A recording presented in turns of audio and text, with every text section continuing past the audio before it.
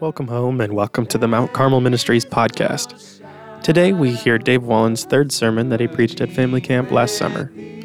At the beginning and end of this episode, you hear some wonderful music from the Hoff Family Band. Thy compassions, they fail not. As thou hast been, thou forever will be. Great is thy faithfulness, great is thy faithfulness. Morning by morning, new mercies I see. All I have needed, thy hand hath provided.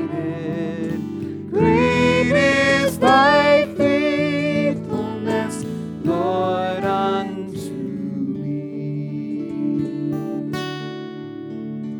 Summer and winter and Springtime and harvest, sun, moon, and stars in their courses above, join with all nature in manifold witness to thy great faithfulness, mercy, and love.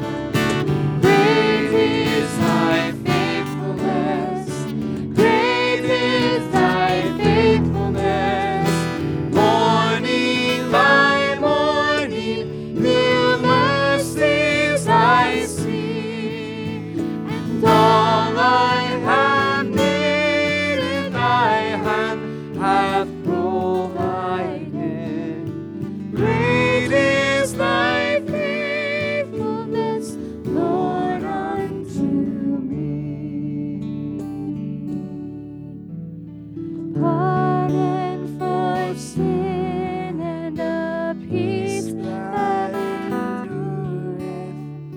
Thine omnipresence to cheer and to guide, strength for today and bright hope for tomorrow. Blessings all mine with 10,000 beside.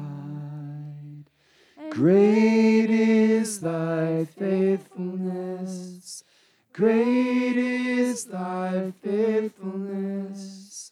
Morning by morning, new mercies I see. And all I have needed, thy hand hath provided. Great is thy faithfulness, Lord, unto me.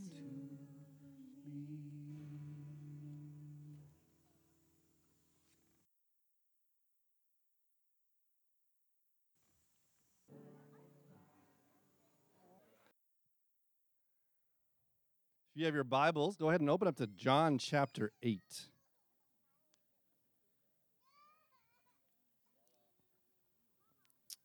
John chapter 8.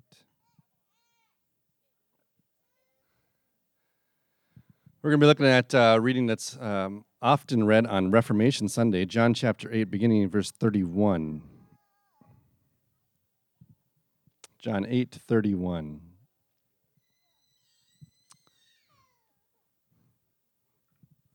So Jesus said to the Jews who had believed him, "If you abide in my word, you are truly my disciples, and you will know the truth, and the truth will set you free."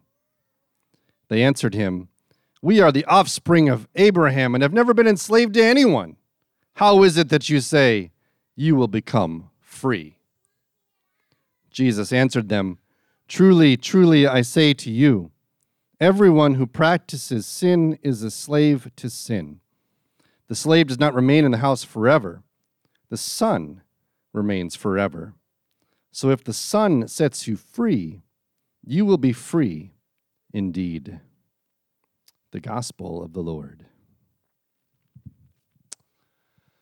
So back on Monday night, which seems like 3 weeks ago, we talked about the law, the function of the law, and how we are convicted by the law.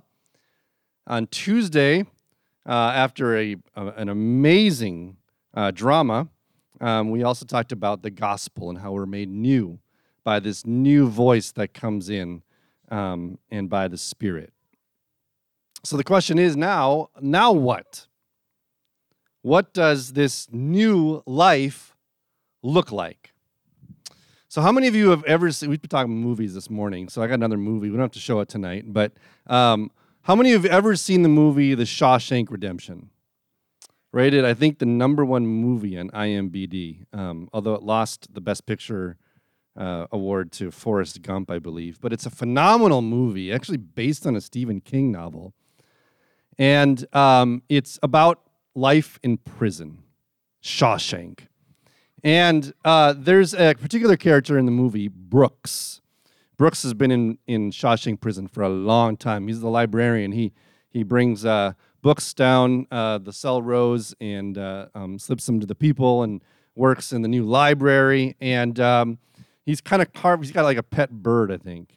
Was it a bird? I think it was a pet bird that he kept in his pocket and stuff. And Brooks has kind of just carved out a nice little niche for himself in the prison until Brooks gets paroled. He's going to be set loose from prison, and Brooks does not like this idea. In fact, he threatens another convict's life, a friend of his, just so that he could stay in prison. But he ends up getting out, and they drop him off, and he's got a new suit and a hat and a briefcase, and they're like, go. They set him up with a job bagging groceries at a supermarket, a little apartment, and this should be like, finally, dream come true for him, right? It was terrifying for him. Brooks had never seen an automobile before, and so he's like, everything moves so fast out here. I don't know what to do. I keep asking for permission to use the bathroom, and I mean that's what I'm used to. I'm used to the strict routine of Shawshank prison, and he's berated by his boss at the grocery store for not going fast enough, and he's just like, I'm thinking about. He's looking at pawn shop windows, looking at guns, and like, I don't know, maybe I should rob a bank or something so I can get back where I want, back where I feel safe, back in my comfort zone. And tragically, Brooks ultimately cannot take life out of prison. And so he hangs himself. Spoiler alert. That is contrasted to later in the movie when another convict gets out. He experiences some of the same things, but finally realizes at the end what freedom looks like. Sometimes we just can't break the bonds of our old life.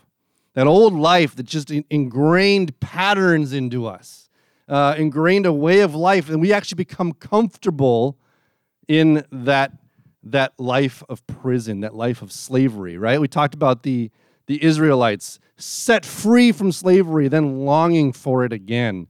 At least we knew what we had, what was coming there. We knew what to expect. We could hang around the flesh pots and so on. And sometimes we just don't know how to do freedom. And yet Jesus says, if the Son sets you free, then you are free indeed. I ran across a tweet from Jim Bueller. I think that's his name today. I don't know. I don't follow him on Twitter, but someone that I follow liked this tweet, and I was like, and it so popped up on my thing. It turns out he's, I think, maybe planning a church in Wilmer, so not too far from me.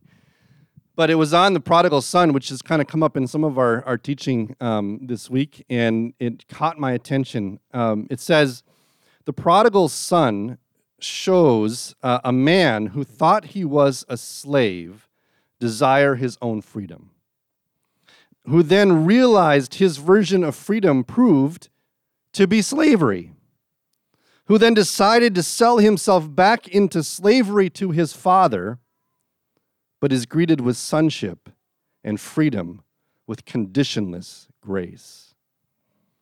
In his next tweet, he said, grace is scandalous. We don't know how to live in this grace. We don't know what to do, and it surprises us sometimes, so much so that it catches us off guard. And it's like, what? Totally free?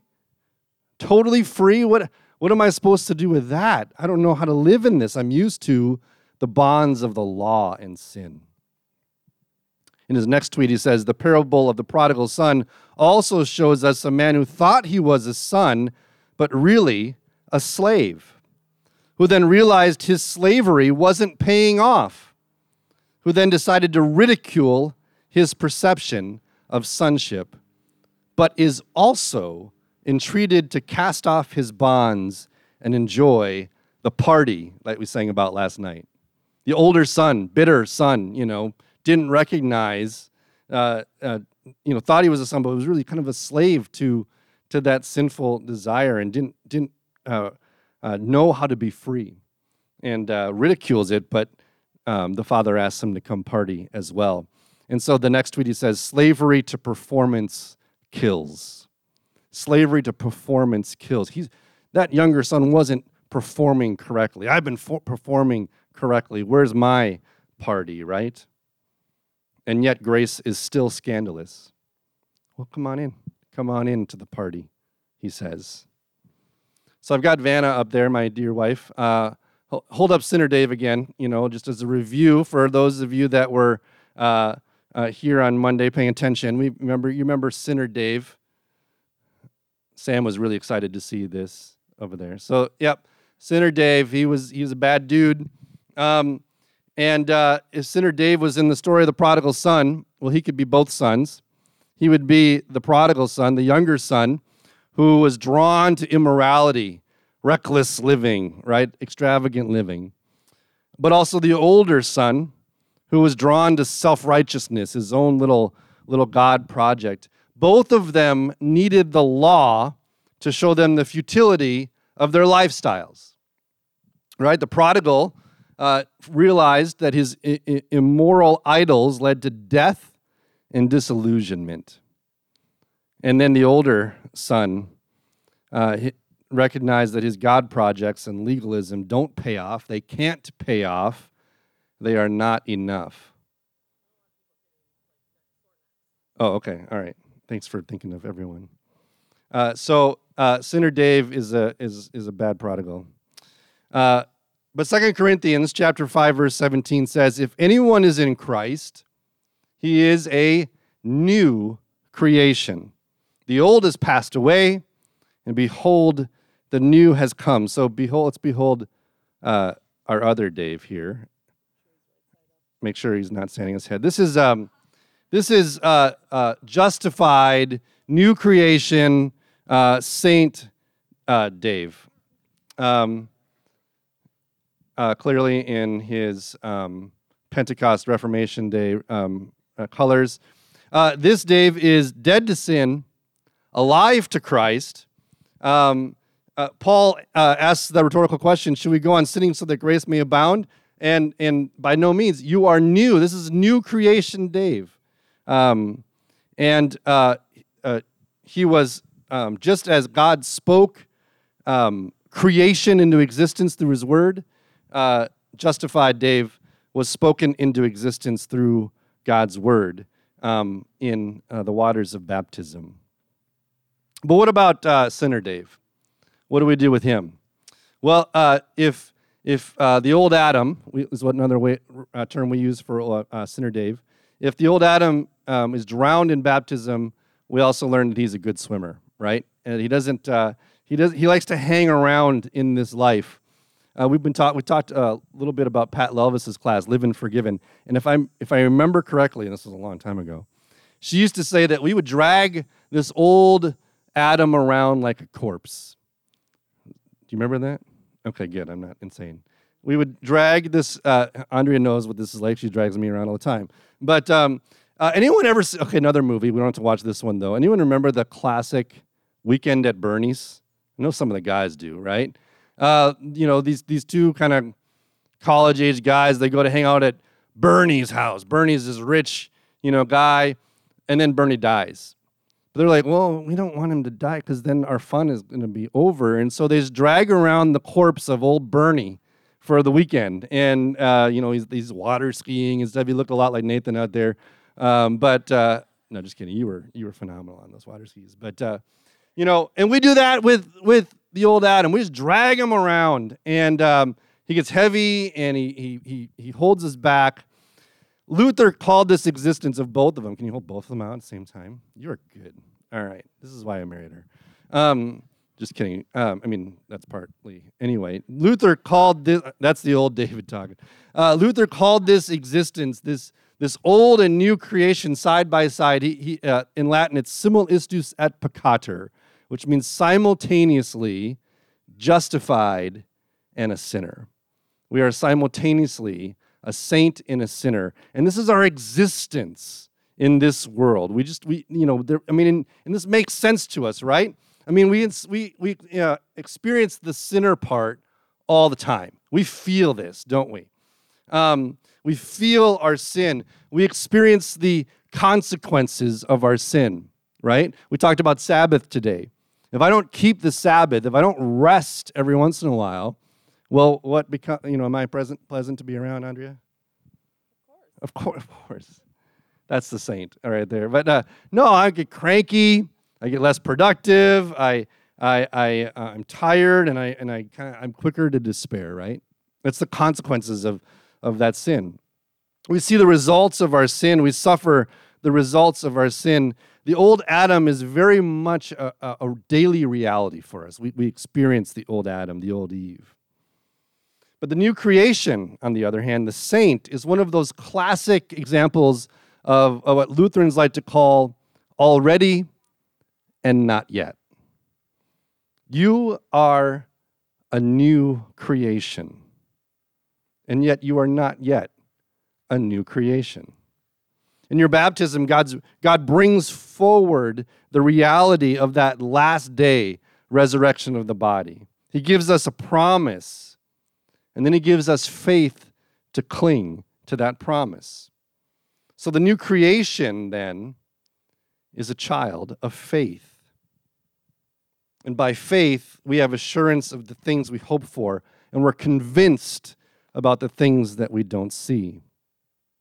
By faith, we know that COVID is not going to win. By faith, we are convinced that there's more than this politically divided culture that we experience. By faith, we live assured that nothing can separate us from God's love for us in Christ Jesus. You can take those down now. You did a really good job. Thanks. Thank you. Yeah. Vanna, you can put those right next to Paul Oman's picture because they're about the same. No, please don't. You already do. It's great. I was kidding about putting it there, but you can do that.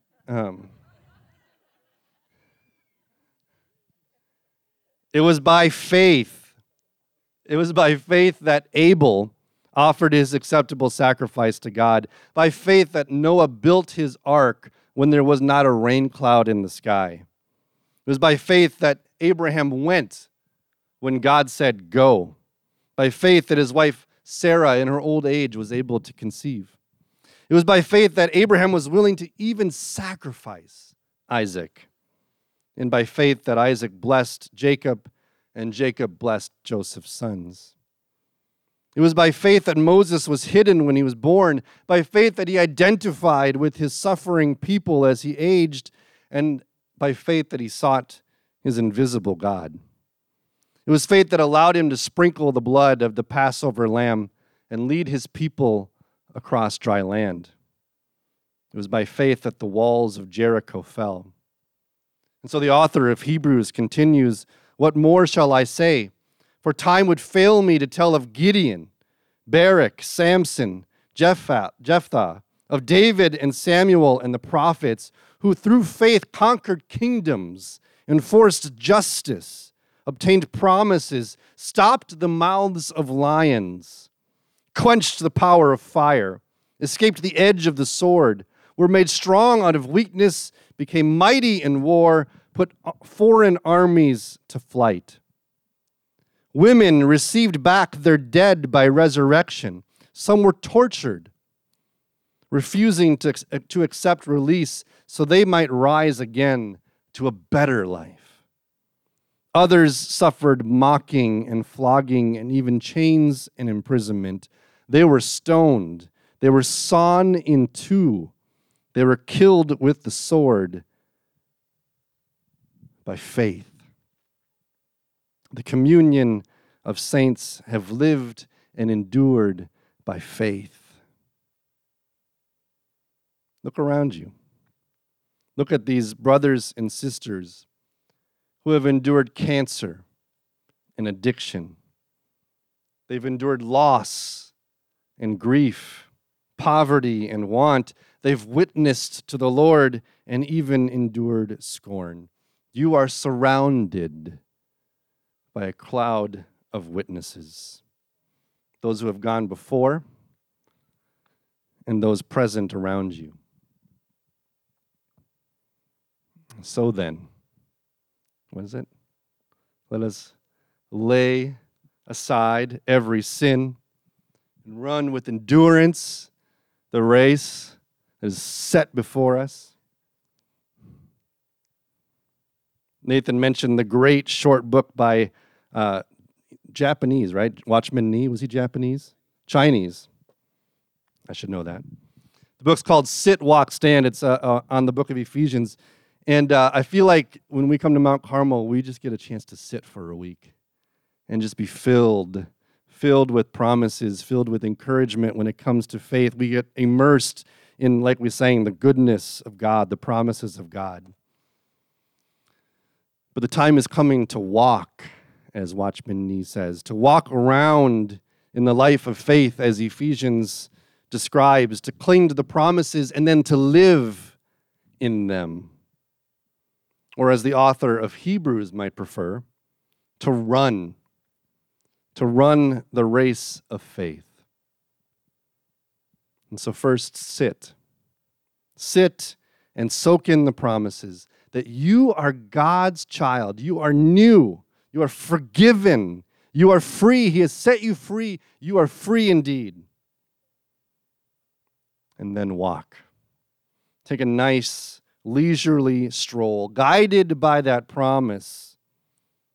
Or better yet, run. Run with endurance the race that has been set before you. It's a path that's strewn with sinners and brokenness. And so go and run and witness and confess and shine. And always look to Jesus, the author, the perfecter of your faith, and the Savior of your soul. Lord God, we give you thanks, Father, for giving us this new life, for your prodigal love for us, your reckless love for undeserving sinners like us. You've taken us out of the miry clay and you've set our feet upon the rock of Christ Jesus, Lord. You've made us new. You've set us free indeed to live a new life, to walk around, to run with endurance the race that you've set before us. Lord, I thank you that we run it together, not only with those present here, but those waiting for us back home and those that have run the race before us, the ones that you describe in Hebrews 11. And so run with us, Lord, and may we run to you. We thank you for your Son, Jesus. We thank you that by your Holy Spirit, you live through us, you work through us, you shine through us, and you lead us to Jesus. So, Lord, whatever it is that we've been sitting and soaking in this week, I pray that it would fuel that run, that it would motivate us, that it would encourage us, that it would spur us on, and that we would run knowing that we do not run alone, for you are with us always to the end of the age. Amen. If you want to take your songbooks back out, we're going to sing God, You're So Good. And at our VBS a couple summers ago, we did the course with a little bit of sign language. So I think Peter and Annika are going to do that. If any of you kids want to learn the sign language, the chorus is just like this. God, you're so good. Can you guys show them that? God, you're so good. God, you're so good. God, you're so good. You're so good to me. Good. And we start with amazing love. Amazing love that welcomes me, the kindness of mercy that bought with blood wholeheartedly my soul undeserving. And God, you're so good. Oh God, you're so good. Oh God, you're so good. You're so good to me. Behold the cross.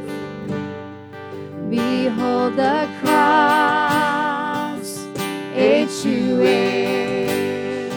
and hour by hour. The dead are raised, the sinner saved, the work of your power. Oh, God, you're so good. And God, you're so good. Oh, God, you're so good. You're so good to me. I am blessed. I am blessed. I am cold. I am healed. I am whole. I am saved in Jesus' name. Highly favored, anointed, filled with your power for the glory of Jesus' name. I am blessed. I am called. I am healed. I am whole. I am saved in Jesus' name. Favored, anointed, filled with your power for the glory of Jesus' name.